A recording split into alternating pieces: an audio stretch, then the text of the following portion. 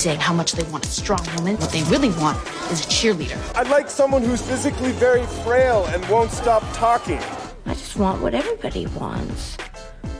I just seem to have a harder time getting it. Hello, everyone, and welcome to Maximum Film. It's episode 286. I had to eat some Korean barbecue to get my fix. It's your host, Iffy Waddy, weighing in the booth with me, all my friends. So let me introduce you to them. First up, we have one of the just sexiest critics in America. It's none other than our in-house Christmas zaddy, Alonzo Giralde. What's good? Sorry, I'm busy changing my business cards. I'll be right back.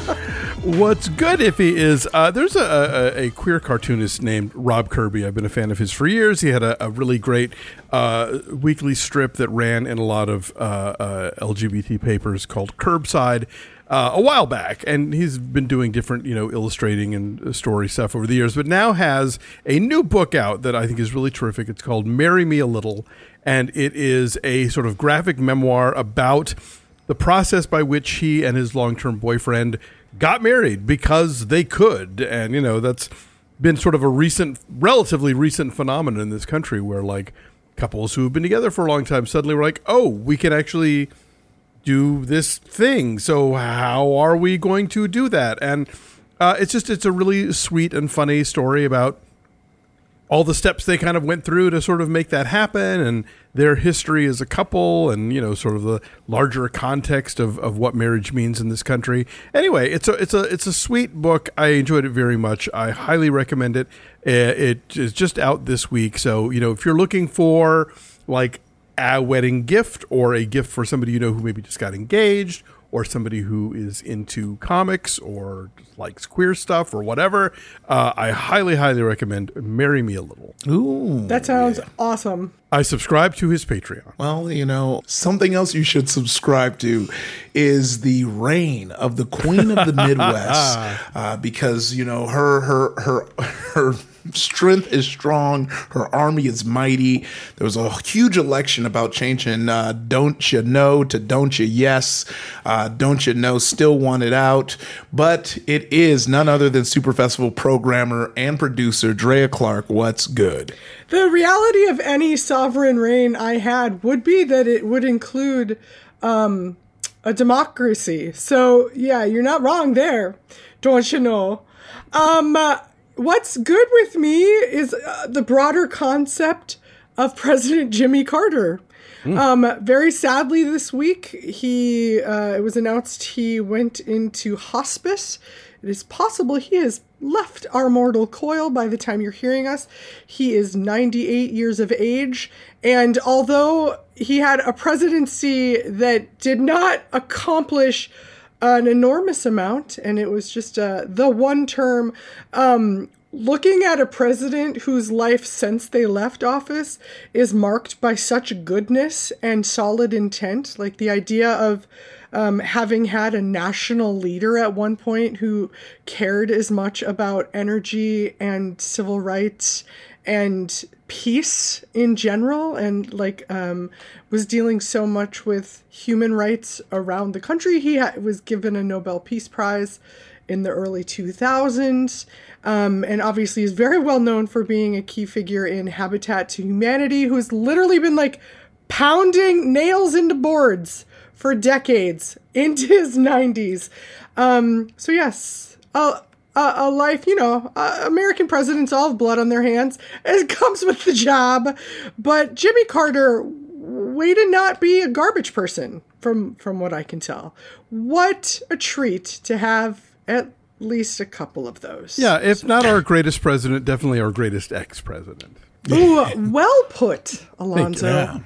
Well put. Shout out to that. Real presidential what's good. And it's on, President's Day. So, you knocked it out the park. Oh, I didn't even think about that. Yeah. All right. Look, when you're popping on the pod that we will sometimes have some amazing, solid guests who will make you want to go rush to their Twitters and follow them and buy whatever they're telling you to buy. Well, I'm telling you why don't you go ahead and hop on Peacock and listen and watch his special Up Here Killing Myself, or maybe watch a little bit of Daily Show. He wrote for the Daily Show, the Tonight Show. I feel like I'm introducing him for a set at a comedy club because I feel like it just goes on autopilot. Put your hands together. Put your hands together for comedian Josh Johnson. What's good? Woo! Yay! Doing well. How about you? Pretty good. Good day. Yeah, got a lift in, all that. Yeah. You're looking huge. I try to. Yeah. I mean, the shirt as well. Like, geez. Yeah. Like, it's one of those. I don't know, man. Like, I think you're done cooking. There's really no reason for you to pick up anything else you don't want to. I think it's done. Like, I know if you're listening, you can't see him, but just cheese. Like, it's like your shoulders also, they're the same size as your head. So it's his head is not small. Yeah. So you've got that whatever ratio they talk about in art, that golden triangle. So I think that you might want to stop before you mess it up, because I think if you get any more like ripped, it's gonna something's gonna go asymmetrical, And rather than have that, just live like this. In the moment. I feel like any more ripped, I'm going to start talking about sleep deprivation chambers and try and move this pod to Austin. I mean, you have already said it just now. You'll become cubist. I think that you might be onto something, Yeah. Oh, all right. Well, anything you're hyped about recently? I mean, my special came out, which was really exciting, which you already mentioned. So now for me to mention again does seem a little thirsty. But other than that, been playing a lot of NHL 95. One of the greatest Sega games ever made, Sega Genesis, was a real masterpiece and a time to be alive. And then, besides that, I'm also trying to get in the gym to grow my shoulders to the size of at least shoulders, So one day, I'm going to be right where you are. People are going to look at me and because how tall are you? Oh, I'm 6'1". Yeah, see, I am not. So then they'll look at me and be like, wow, what a freak. Because unless you're tall, you can't pull off the size. So I'll probably do some of that. But yeah, things are good. I can't complain. Okay, well, you're going to be real annoyed when I hold you to that next time I'm in New York. It's like, Josh, you trying to hit the gym? Yeah. You're going to be like, it's 6 a.m. I won't be annoyed at all. I really I should go more often. And when I do go, I feel better about myself. All the things that people say are annoyingly true. When you eat right and when you work out, you do feel better. I think that we are on a very self-destructive tear with just do whatever makes you feel good. It's like, all that stuff is a bad idea. The stuff that makes you feel good usually takes a lot of hard work and no thanks and shutting up and is long-term, which is a shame. Iffy, what's good? Oh, man. What's good with me is I was just in Portland, Pine Street Biscuits. Hit it up if you're in there. They do a solid biscuit, and people from the South will come in and be like, I don't know what you're talking about, and it's like, it's never going to be better than what our moms made. I never hold anyone to that standard ever. I never hold Nigerian food to how my dad made it. I don't hold Southern food to how my mom made it. It's just not going to beat it. It's the same reason I like Space Jam. You had it as a kid, and so now you're addicted to it. So wait, does this place just sell biscuits? Well, yeah, that's their thing. Like it's a breakfast place, and they sell all these like biscuits. And I was like super hungover. I was barely holding it together. Which also, shout out to Portland, a place that you think you're walking into a bar and it's a strip club, and you're like tight, and then you spend $300 and go, actually, I would have spent less money at a regular bar. And then you wake up hungover the next day, and you and your 3 black friends in an improv group, which is probably the most like corralled black people in a Portland area, unless it's a rap performance.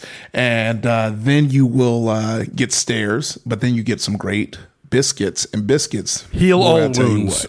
That's what you need when you're hungover. Yeah.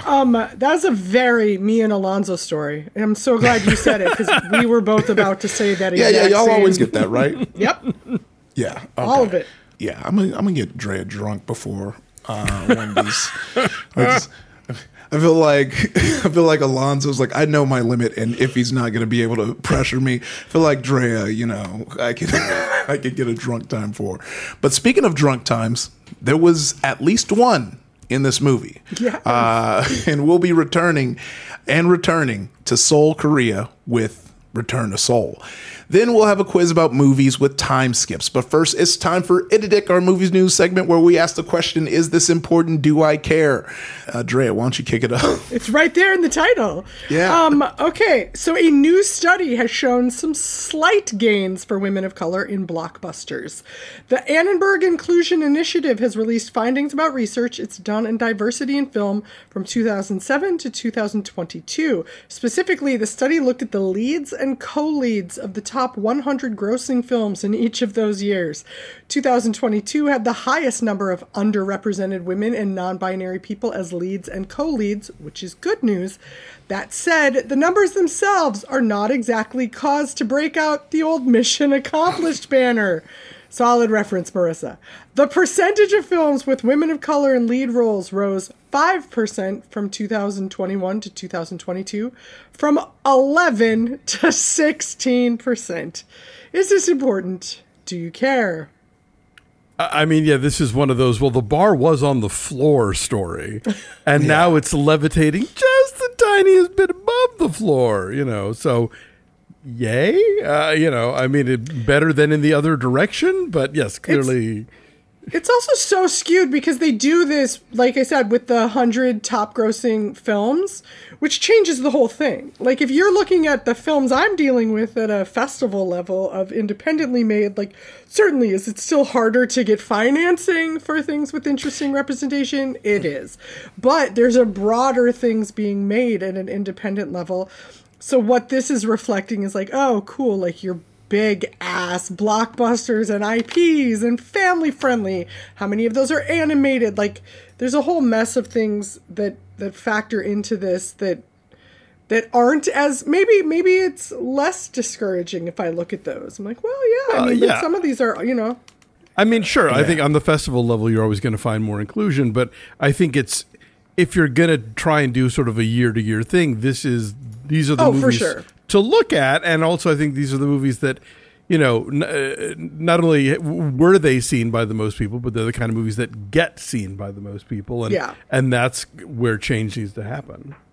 And it's also just like women in general, like is still under, I think it's even with these, even you throw in the white women who can get more funding and have more sort of international marketability, as we call it. Even those, it's still like 40% tops that even have a co-lead that's a woman. And then you put in women over the age of 45 and it's like, bye. Sorry, unless you're Meryl Streep. See you in hell. Yeah, no, it's just like one of those things of how things just can be so systemic because, we're one of the big conversations with the award seasons now is just how many black women were snubbed in these positions, and it kind of all feeds into itself, right? If you had like a lot of like, black women leads, getting nods, then you got all the people with the money who are like, oh, maybe we should hire them, because that's where it all comes from. It comes from the money.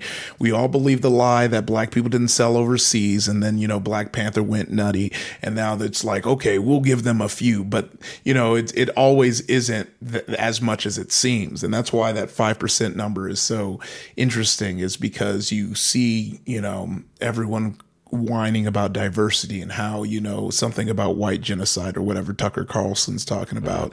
And then you still go to your movies every week and it's like, how many black films versus like white led films.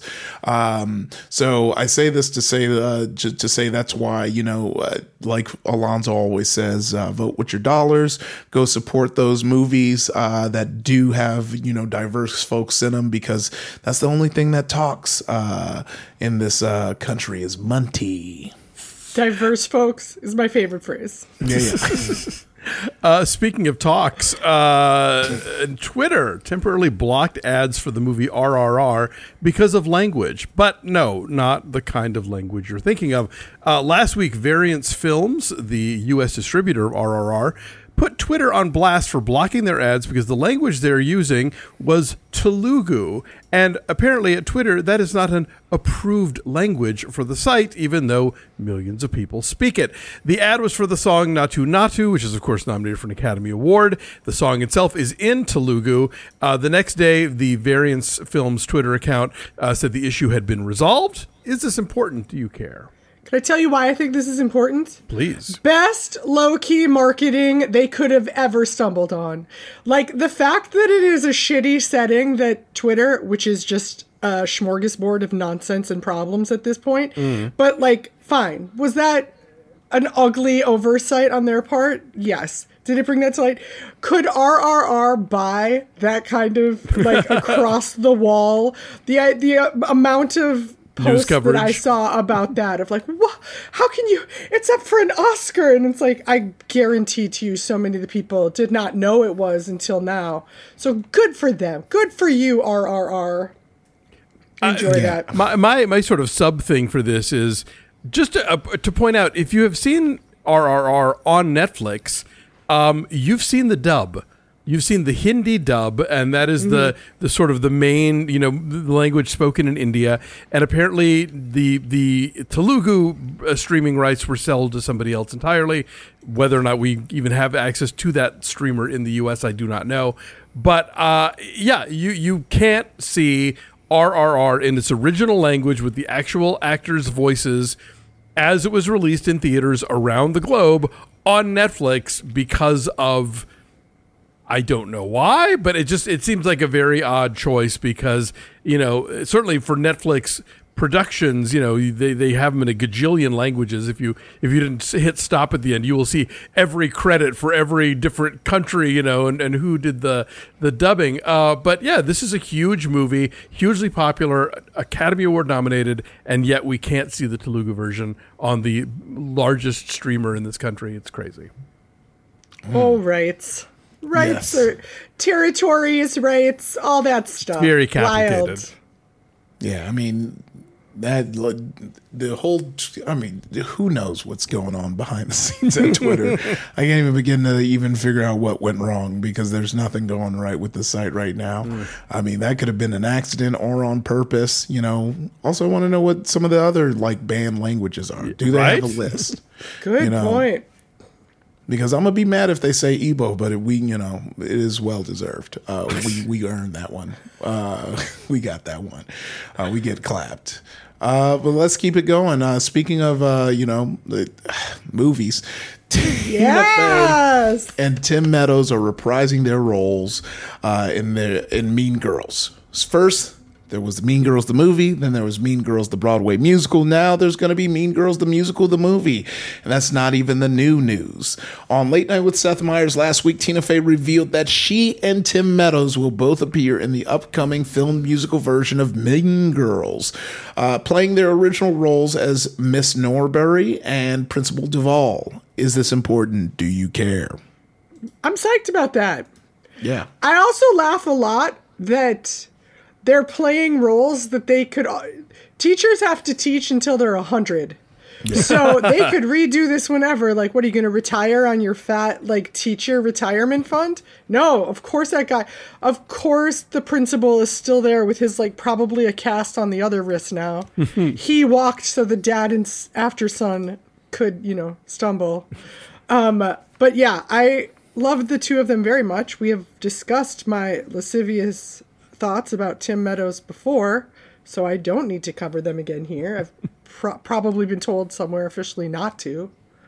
I'm wondering if Amy Poehler can come back as the cool mom, or if or if like she gets a big number or something that is perhaps beyond Amy Poehler's vocal range. I don't know the musical that well, so I don't really know who has a song and who doesn't. I don't know it well either, but the one person I know is Renee Rapp, who's on The Sex Lives of College Girls, a television program I enjoy very much. She played the Regina George in the original, like, Broadway run of Mean Girls, and is also playing her in the musical, the movie, whatever. Yeah. Anyway, I'm very excited. I very much like her.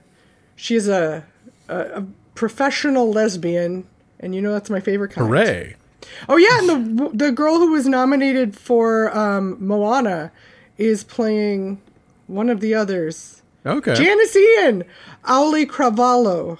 Yeah. Nice. Good cast. Yeah, you shout, banger cast. We got Heathers on Roku channel, the musical of the movie, and now we'll have Mean Girls, the musical of the movie, on Paramount Plus. It's going to get real musically up in this piece. But yeah, we're going to take a break, but when we come back, we're returning to Soul.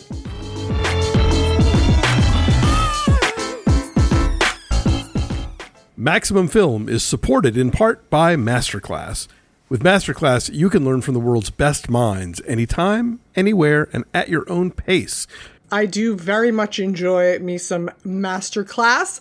And although there are things that come to mind that you're like, Drea, must want to be hearing Bill Nye talk about science and problem solving, because hopefully those are the things that you think of when you think of me, or the many filmmakers that they have, Steve Martin and Mira Nair.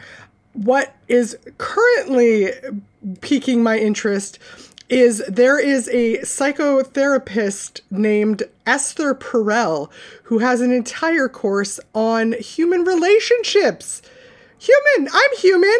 I have relationships, and I can take lessons, and they're all bite-sized nuggets. You can dig into them. They're generally around 10 to 15 minutes, and it is just an amazing way to get at a subject that you want to know. This is about the power and art of connecting with others. It's relational intelligence. And there's 12 of them. 12 quick little lessons. Get into it. And if you're trying to get into it, you can check it out today. Get unlimited access to every class. And as a Maximum Film listener, you get 15% off an annual membership. Go to masterclass.com/maxfilmnow. That's masterclass.com/MAXFILM for 15% off Masterclass. Let's get back to the show.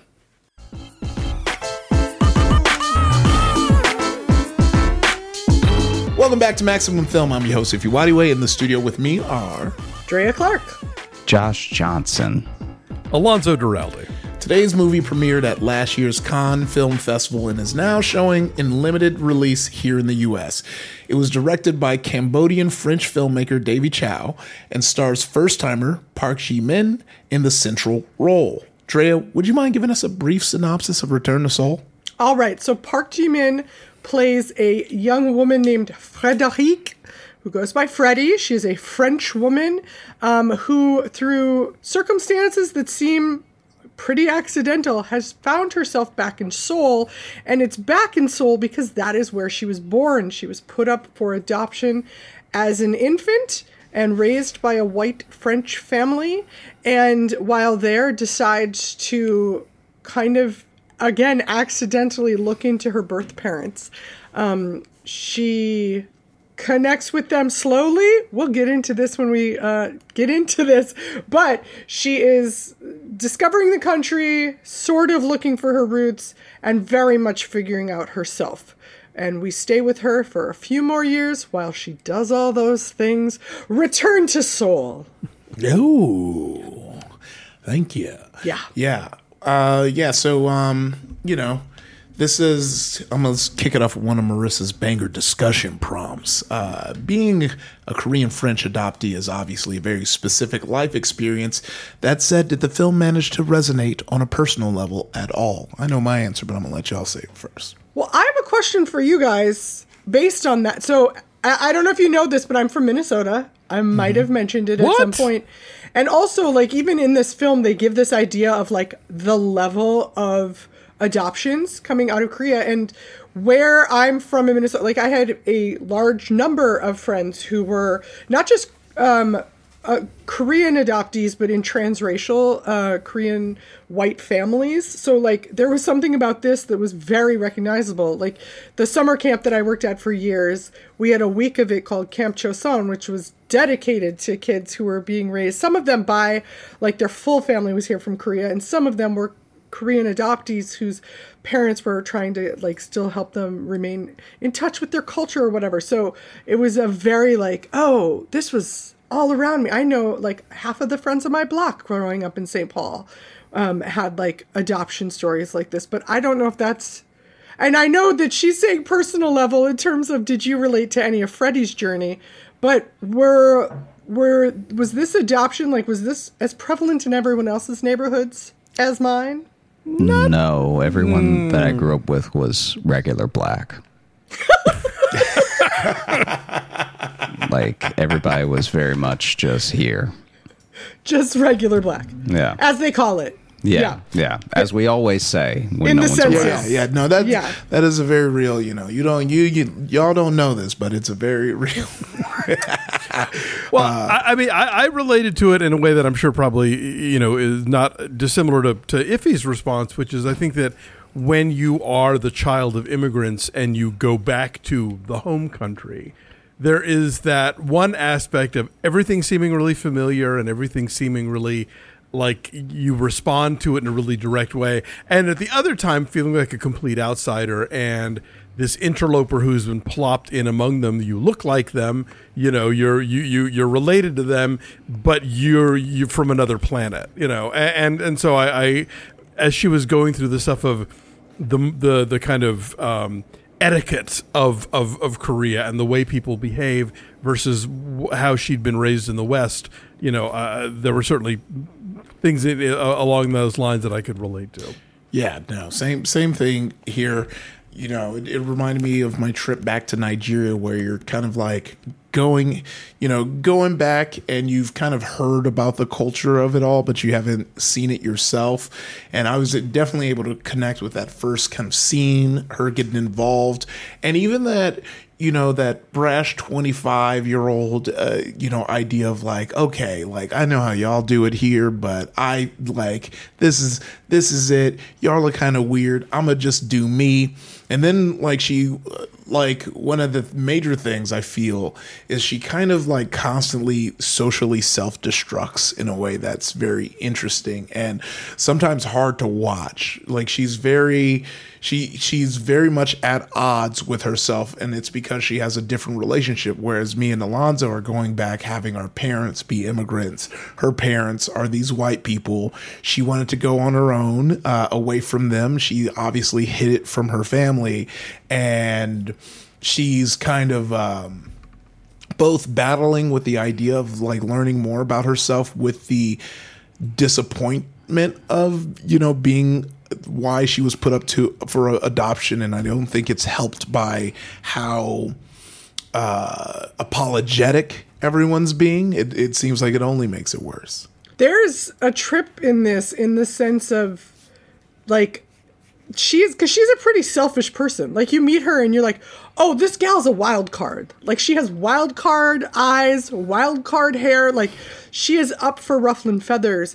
And to put her in an area where she feels sort of awkward, like, you're always like, oh, how is she going to flail in a way that's going to inflict pain on herself or others, even accidentally? Like, there's so much of an emotional, like, corkage that's happening with Freddie that's kind of fantastic, but it's tied in such a succinct way to the idea, like, she's mid-20s, right? Like, that's when you are I mean, well, truly some people maybe already got there, but a lot of people, like, that's another level of coming of age, right? Like, that's when your identity as an individual is really being cemented. You're away from your family, you're building your own life, you're figuring your own path.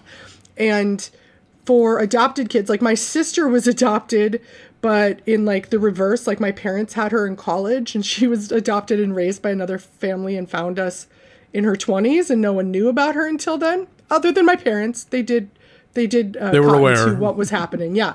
But like an adopted person seeking the path to identity and how that can like be fragmented in such difficult emotional ways, and then you put it in a character like Freddie, who's like, oh, I want to run everything, like I want to beat my own drum and run my own thing, and I'm also doing it while trying to navigate this like emotional minefield. It was, I mean, what a great, if you're doing a really sort of introspective film like this, what a good setting and character to give it. You don't have to do a lot. Like, there's so many little boom, boom, boom that keep happening. And I think that there's so much to her as a human being that it keeps this from being like, well, this is what the experience of all adoptees would be like returning home. Like, she's got so much other stuff going on in addition to this. And yes, you can sort of point out aspects of her personality, aspects of the way that she interacts with other people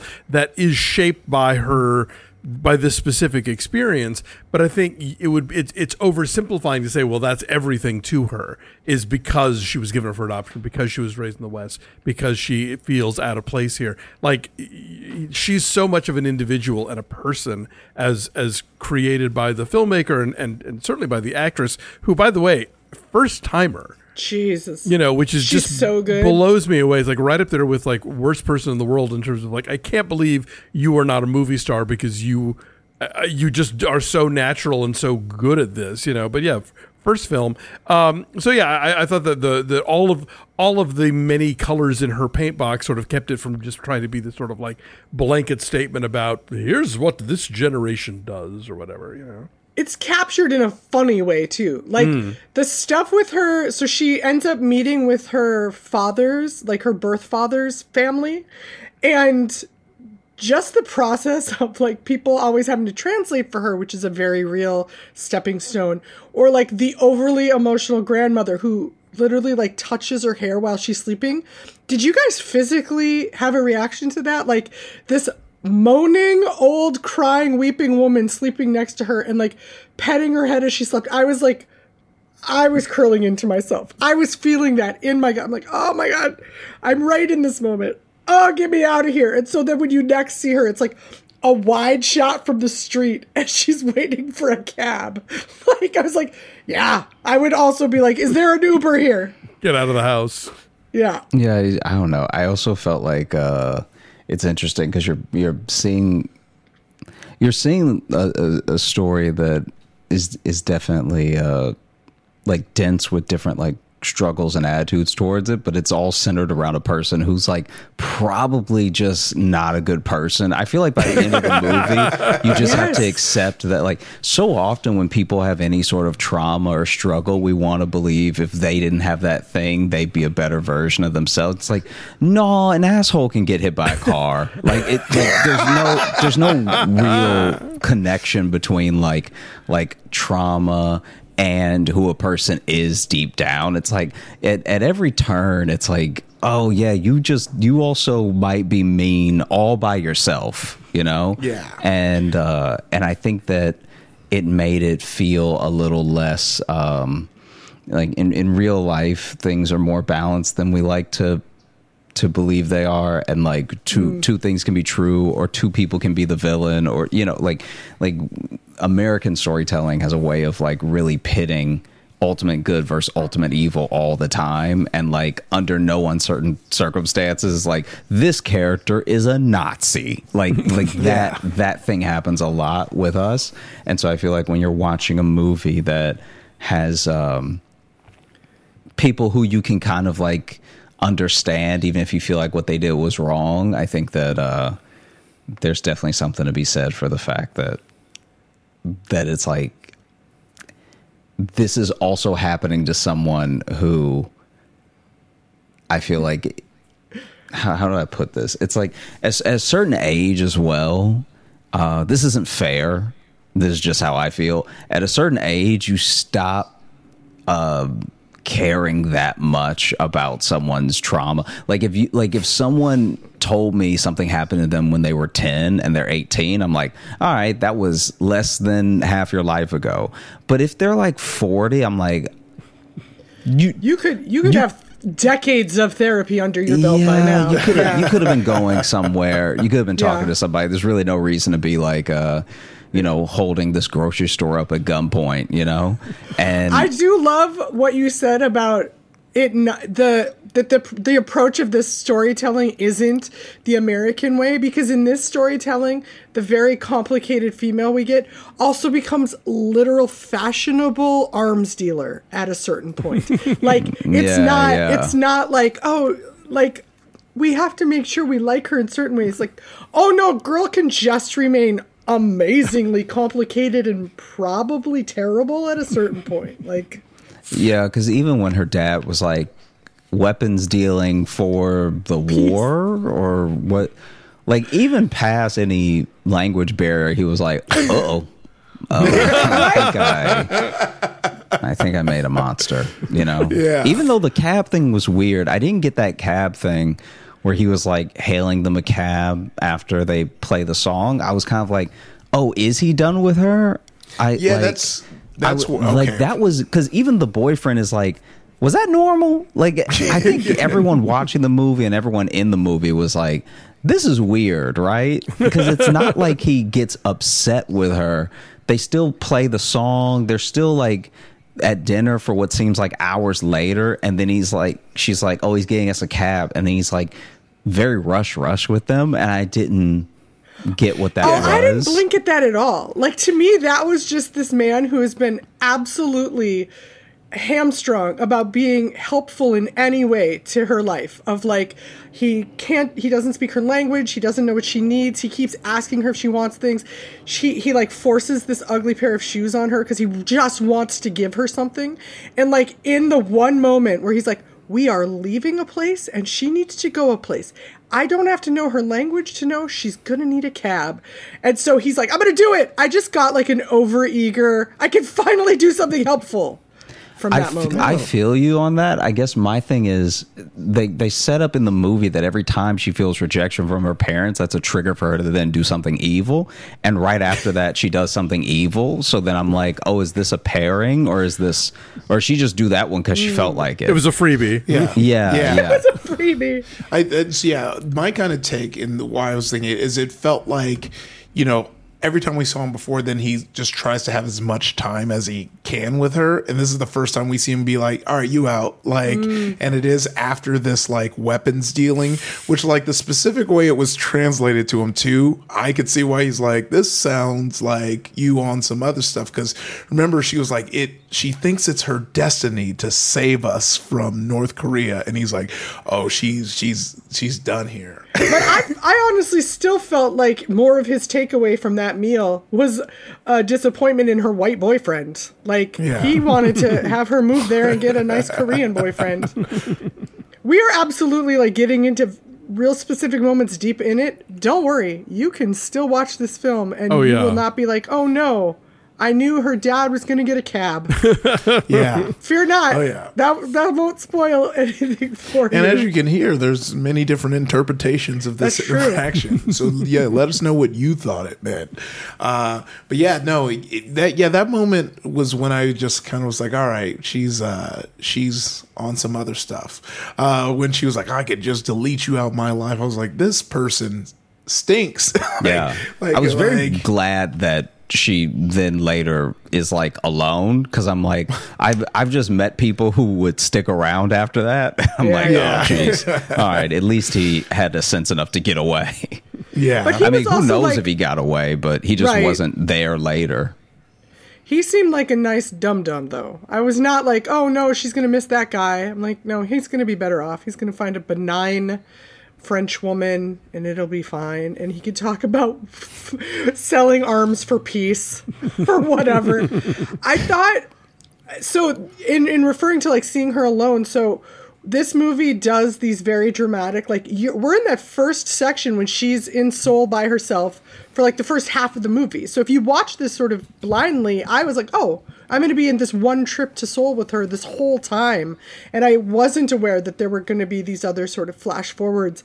The other thing that stood out to me about her initial trip to Seoul is she befriends this very sweet woman who works at like the hostel or something, who speaks French, and then just absolutely takes advantage of her entire trip. She's like, oh, okay, I'm going through all this stuff and you have to come with me as a translator. You also have to be my emotional support. I'm also going to run roughshod over everything you tell me is like a cultural moire or a sign of respect. And that was such a funny... There was so much authenticity in that to me of like, yes, you have those weird, like if you're traveling, you meet people you become friends with and you're like way too close, way too fast. And like, it was just this, oh, how did you set up an amazingly toxic friendship in hours? Yeah, it was also very European of her. She is French, Drea. Yeah. She just rolled in and was like, you're probably not doing anything in your country. How about you take on my agenda? I have an itinerary for you. I was like, geez, okay. I guess. Yeah, also like it was funny because, you know, I kind of went in blind and I definitely thought there was some sexual tension between her and the lady. Absolutely. So then at the end when she makes the move, I was like, you waited too long. Yeah. It's not even that she waited too long. She did 7 mean things in front of her. It's not like if she had gone for it right after she drank the first little bit of soju, then it's probably happening. But she's been trying to stop you from being the devil all night. She literally says, stop saying that, that's not true, to the other guy.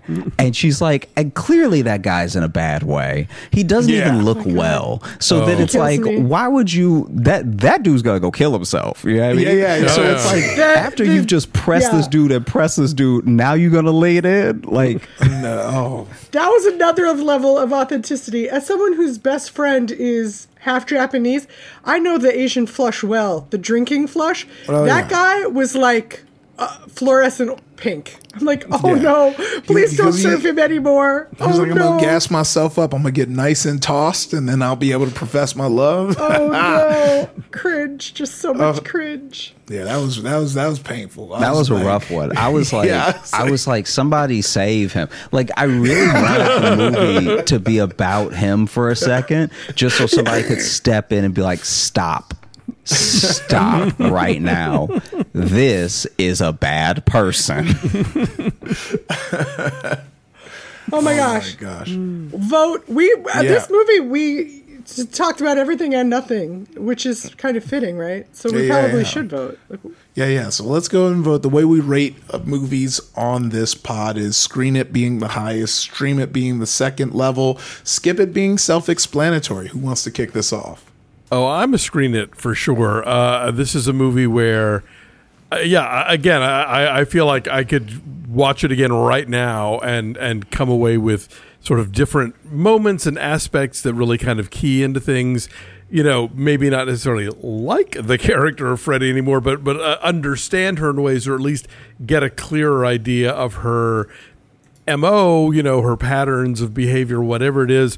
But yeah, Park Ji-min is just on fire in this movie. Is one of the great performances of the last year, and I really hope more people see it, and I hope that she, you know, decides to keep at this and not just be like, yeah, that was fun, I'm moving on, you know, because she's got that thing that you want, you know, actors in film to have, and I can't wait to see what else she's got to give us. Yeah, I'm right behind that. I'm also a Screen It. This is up for Best International Film at the Spirit Awards. So I got to see it a minute ago and love it. We'll definitely be rewatching. And it really does. It's giving you a lot with like every little scenario. There's so many things happening, like the undercurrents of how people are relating to each other, but it all centers on this incredible performance. And when it started and I was already like, oh, she's so open. Like I know everything that's happening, the thinking that she's doing. And she gets to play like 4 different characters because you keep seeing her at different stages of her life. And each time she's evolved in very interesting ways. So when this started and she was so strong, I was like, oh, I hope she gets the Eva Green, like gets to be a Bond girl, like some other French. And then it finished and I was like, no, I hope she gets to be a Bond villain. That is what I hope for Park Ji-min. I think I'm gonna have to say stream it. I think that for me, when there are things that are happening that are sad, this is like my personal taste. When things are happening that are sad and I'm not rooting for anyone, I'm like, I think that if I wanted to be bummed out, I would just look outside. Like, I think I would just get on the train in New York and then follow someone, and I think I'd be sad enough. I don't know if it's not as if this isn't a beautifully made film with incredible acting. Like, there are so many, I would recommend it to a friend, but I'd also... It has that thing in a drama where you don't know if you recommend it when the person's in a good mood or a bad mood, because then it's like... I'm at no point was I like, man, I really hope this person wins out over everybody. It's like everyone kind of is in their own sort of purgatory as far as feelings for the audience the whole film. Like when I was watching it, I wasn't rooting for anyone in particular, but I wasn't against anyone. I was just witnessing, which I think is the mark of good storytelling. But also... oof, as a person that doesn't love to be bummed out. Fair enough. Yeah. I am also a screen it. Great shots. I didn't even mention my crush on Park Ji-min once, but definitely, maybe Drea brings me to the Spirit Awards and we see what happens. But on that note, we'll be right back after we hear from another show from Maximum Fun.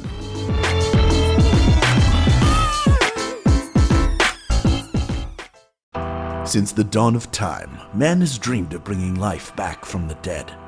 From Orpheus and Eurydice to Frankenstein's monster, resurrection has long been merely the stuff of myth, fiction, and fairy tale. Until now. Actually, we still can't bring people back from the dead. That would be crazy, but the Dead Pilot Society podcast has found a way to resurrect great dead comedy pilots from Hollywood's finest writers. Every month, Dead Pilot Society brings you a reading of a comedy pilot that was sold and developed but never produced, performed by the funniest actors from film and television.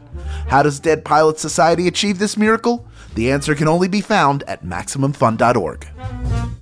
Hello, dreamers. This is Evelyn Denton, CEO of the only world-class, fully immersive theme resort, Steeplechase. I've been seeing more and more reports on the blogs that our beloved park simply isn't safe anymore. Murder them? I'm gonna wreck it. They say they got mugged by brigands in the fantasy kingdom of Ephemera, or hijacked by space pirates in Infinitum. I mean, I could have a knife. My papa said that I needed to do a crime. Friends, I'm here to reassure you that it's all part of the show. These criminals were really just overzealous staff trying to make things a little more magical for our guests. We're just as safe as we've always been. This isn't a county fair, dreamers. This is Steeplechase, the Adventure Zone. Every Thursday at MaximumFun.org.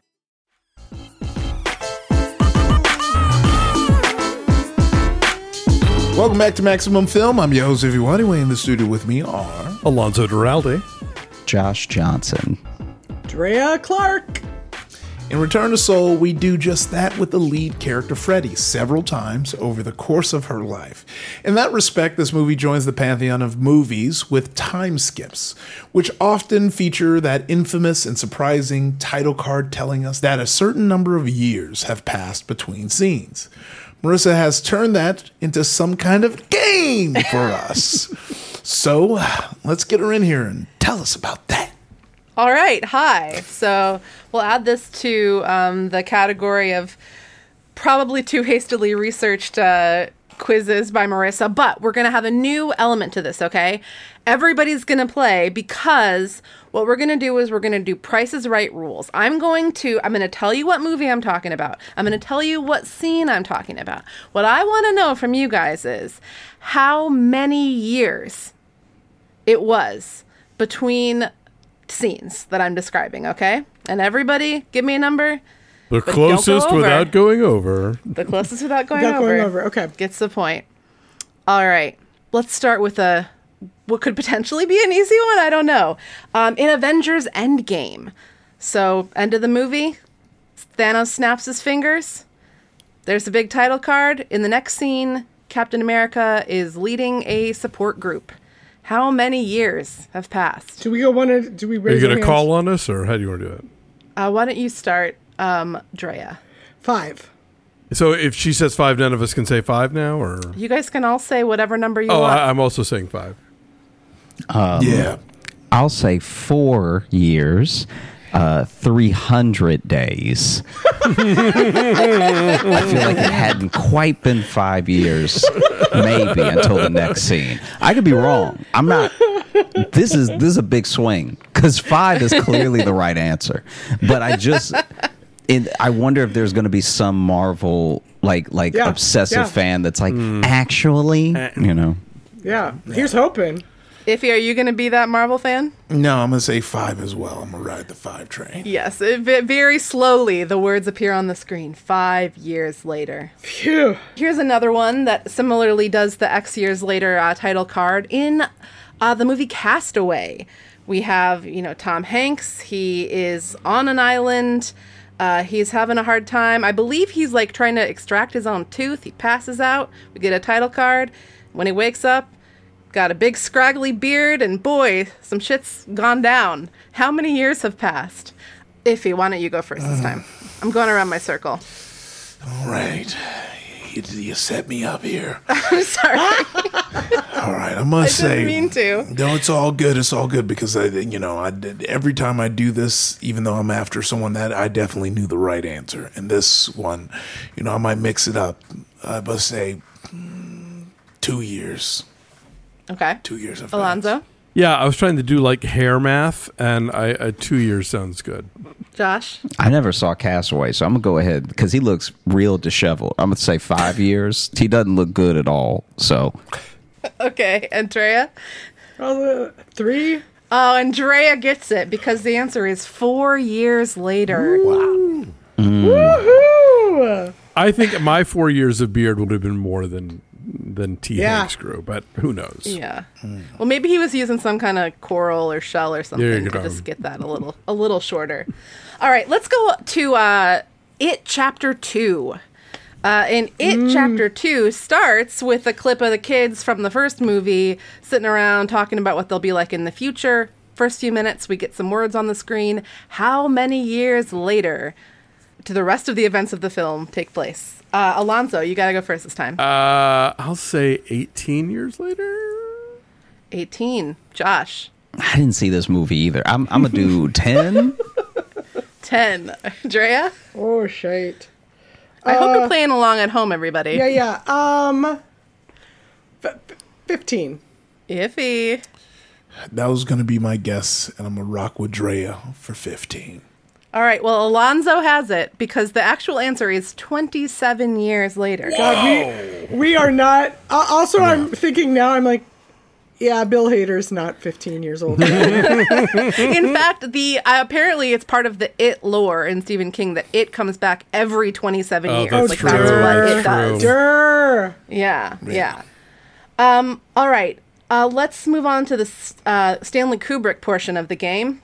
We'll start with AI, where Haley Joel Osment's young robot. Josh loves this movie. This time, toward the end of the movie, I think he's on Coney Island. He's making a wish to some sort of the Blue Fairy angel statue. The Blue Fairy from Pinocchio. Oh, you guys all know what's up. I love it. Yeah, but you remember better than I do, probably. I'm gonna tell you that. I'm gonna let you know. And then we skip to a future. Spoilers for AI. It's frozen over, and some people dig up Haley Joel Osment's robot and take him to the rest of the movie. How many years later?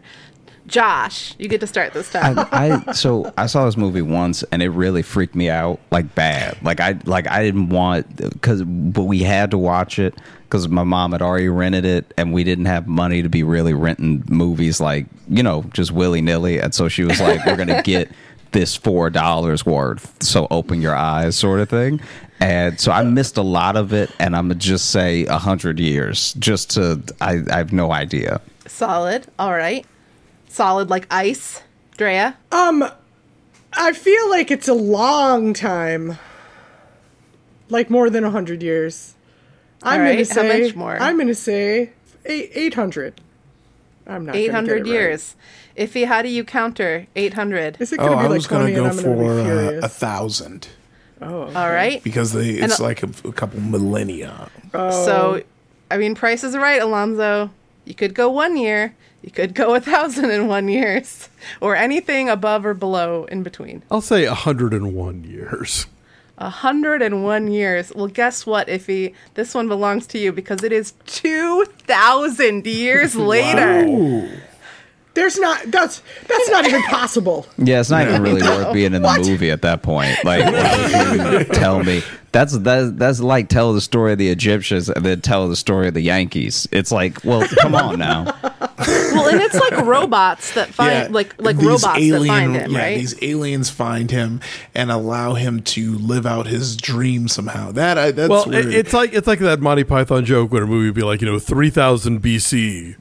Thursday, Yeah. Oh my God. Okay, good. All right. Here's another Stanley Kubrick for you. Just a little cheeky one.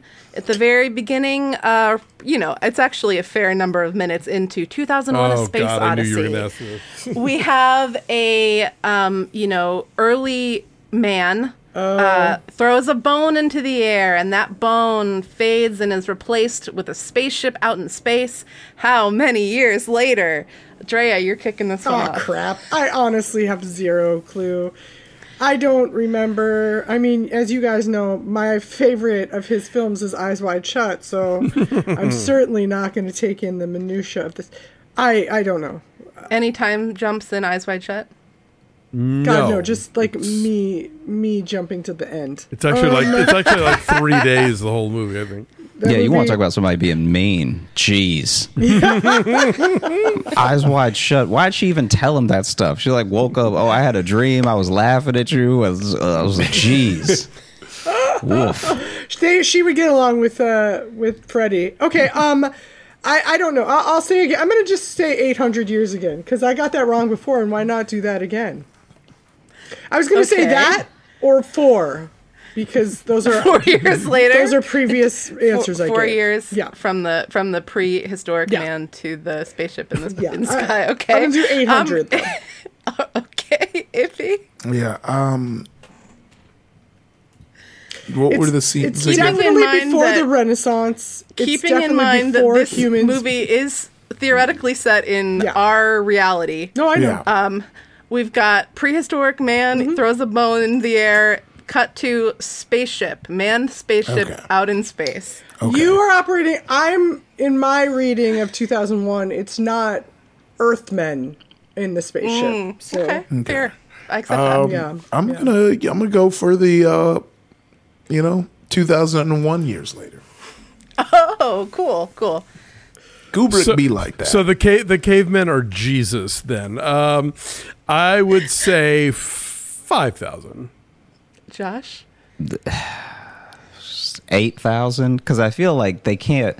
How are you gonna? First of all, I don't think any of us are allowed to be wrong, because it's too much time. This is just like the last question, where it's like, if you're gonna make it prehistoric and then shoot it into the future, all right, how do you know? Well, Josh gets it. Now I'm feeling better about my claim at the beginning that this was hastily researched. But the number that I have written down here from courtesy of the internet is 4 million years later. Are you sure? I'm pretty sure it's 800. Check it again. I was using, the Lord's calendar. You were literally, yeah. You weren't counting like a heathen. Right. The Earth was not even created 4 million years ago, right? That's great. What a great round to go out on. Thank you guys for being such good sports. Thank you for researching. Oh yeah, hastily or otherwise. I'd actually maybe took me a little more time than I'm giving myself credit for here on this program. But, it's actually kind of hard to research. Like, I did not rewatch all, 9 of these movies. What? I'm sorry to say. But maybe I will now. I hope everybody had a good time with this one. I know this is a little bit of a weird one. But enjoy the rest of the show. Thank you, the sentence I started saying, so I'm going to finish saying it. Thanks. Well, on that note, it's time for staff picks. It could be any movie at all. Who wants to kick us off? I'll go. Alonzo and I both did the same half. The inhale. Me? You? Yeah. So this movie very much brought to mind a documentary made by a friend of mine.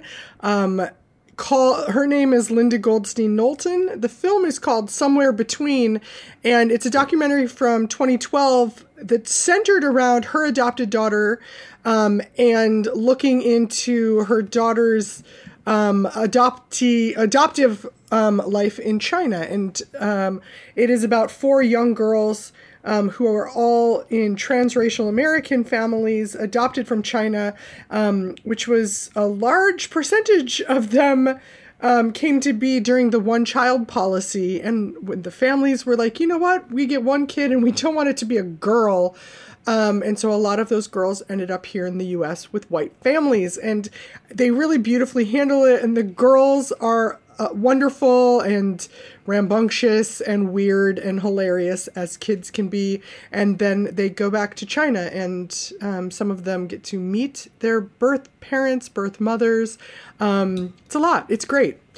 Somewhere Between. It is on one of Alonzo's networks, Tubi and Vudu and Pluto. You can watch it for free with ads on those. It's also available for rent or purchase on Apple and Amazon and all that. So I was thinking about the idea of, what is home? Can you return to it? How are we shaped by the past? And is it something that once it's gone, we can never be recaptured? And weirdly enough, I was having those same feelings this weekend. I rewatched for the first time in years a movie I really love, David Byrne's True Stories from 1986, which is just a charming and funny and quirky and weird, and has great musical bits and an early John Goodman performance where you just knew this guy was going to be a major thing. And what makes me feel kind of wistful watching it now is that it reminds me of all the best parts of Texas, the kind of eccentricity and individualism that doesn't feel like it's performative, and it doesn't feel like it's brand building. It just is. There are people there who just they do their thing because they like to and they can and they want it, and I was reminded of that while watching True Stories. But the bittersweet part was kind of the thought of that. Texas in the last couple of decades has just gotten so politically toxic.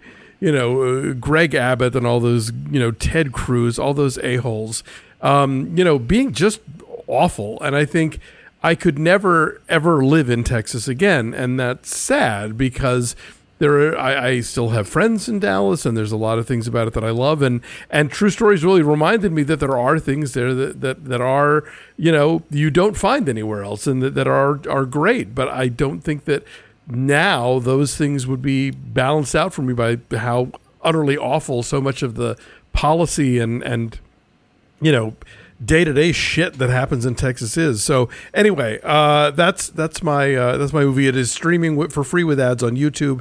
It's available for rent, and if you've never seen it, I highly recommend it. Nice. Josh, what you got? So I'm actually going to put this in the chat so everyone can check it out for themselves, but it's a documentary called Rise of the Young Wolf, and it is about air hockey.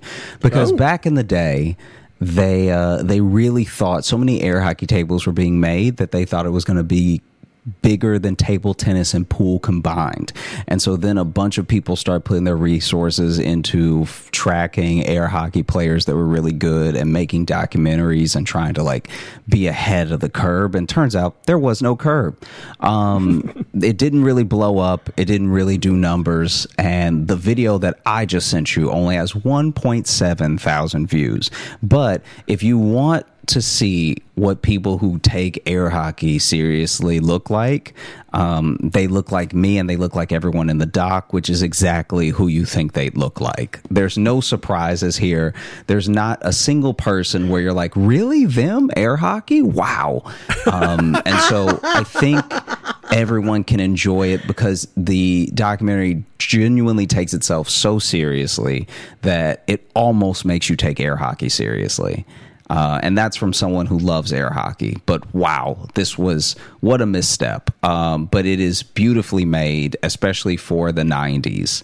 They are clearly using cutting edge cameras from back in the day. And it actually is impressive the way that these guys score on each other. But yeah, I figured I'd share it. It's not going to win any awards, and I'm sure no one remembers it. Even the people in it probably don't remember that they did it because they were just playing air hockey on a Saturday, and someone put a camera in their face. But it's a real glimpse into Americana. I love a deep, obscure cut. Mm-hmm. Yeah. Good. I'm going to peep that one. Iffy, what you got? Oh, well, much like you, this movie had me thinking about adoption as well and adoption movies that are out there. So I definitely wanted to try and continue that theme. So I chose none other than, a film about that by Spanish film director Jean Collet Serra. One Orphan, 2009 Orphan, which shows you the other side of adoption. They don't want you to know it, but when you watch this, you will. Be careful who you adopt. It can be an older Russian woman. Oh, is she a Russian? Like, is she real? She's old. Yeah, you just gave away the end of Orphan. Spoiled Orphan. Yeah, she's actually, that's the thing, is she's not a child. It's a woman. It's an old woman. I thought that because then I saw her and I was like, no, that's an old person, right? But then I didn't want to be right because I didn't. The first one, she's played by a child. Yeah, she's a 12-year-old girl. That, I just want to remind people, adoption can be a great thing for many families who are looking to. This almost that's very true. This almost never happens. Odds are very good that you will not wind up with a 30-something not get a middle-aged Russian woman. Yes, but it's not an absolute. It is not an absolute. So watch out for that. More than zero are the odds. We did a 2022 in review show for LK with a bunch of film critics and stuff, and we asked Dave, what do you want to see in 2023? And he said Orphan versus Megan. Ooh. Yeah.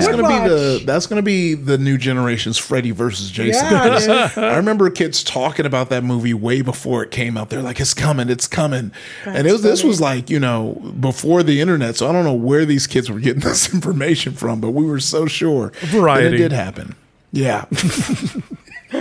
Yeah, the kids in my elementary school were picking up their Variety. They got a deadline headline. Bafo B.O. Yeah, can I get the Nintendo Power and Variety? Thank you to Josh Johnson. Yay. Yeah, tell us about your new special and anything else you want to plug. If you enjoy my voice or humor, I have two podcasts. They both come out on Thursdays. One is called The Josh Johnson Show, where I'm basically am making a living memoir that one of my best friends roasts as I say it.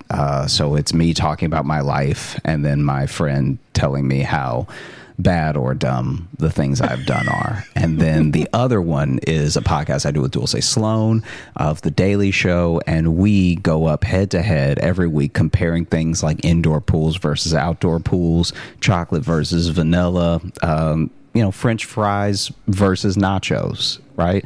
And if you're looking for my stand-up, I just released a special on Peacock called Up Here Killing Myself. I took an hour of my talk therapy and then transformed it into an hour of jokes that you'll see in the special, going back and forth between the therapy session that I had and the special that I made. And then other than that, you can just hit me up anytime. I'm depressingly free. You can catch me on YouTube at Josh Johnson Comedy, as well as Instagram and TikTok at Josh Johnson Comedy. But thank you for listening to me, and thank you for having me. This has been really fun, and it's been great to meet all of you, either again or virtually. Yay, thanks for being here. All right. Well, Dre and Alonzo, thank you for another wonderful show. And listener listening right now who's just chuckling with us, thank you for listening. And if you have a comment or suggestion about this week's show, tweet at us at Maximum_film. Our Facebook group can be found at www.facebook.com/groups/Maximum Film, or send us an email at MaximumFilm@MaximumFun.org. Our producer is the wonderful Marissa Flaxbart. Our senior producer is also wonderful. Her name is Laura Swisher. And this is a production of Maximum Fun.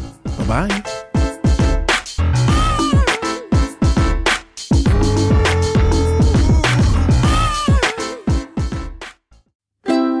MaximumFun.org. Comedy and culture. Artist owned. Audience supported.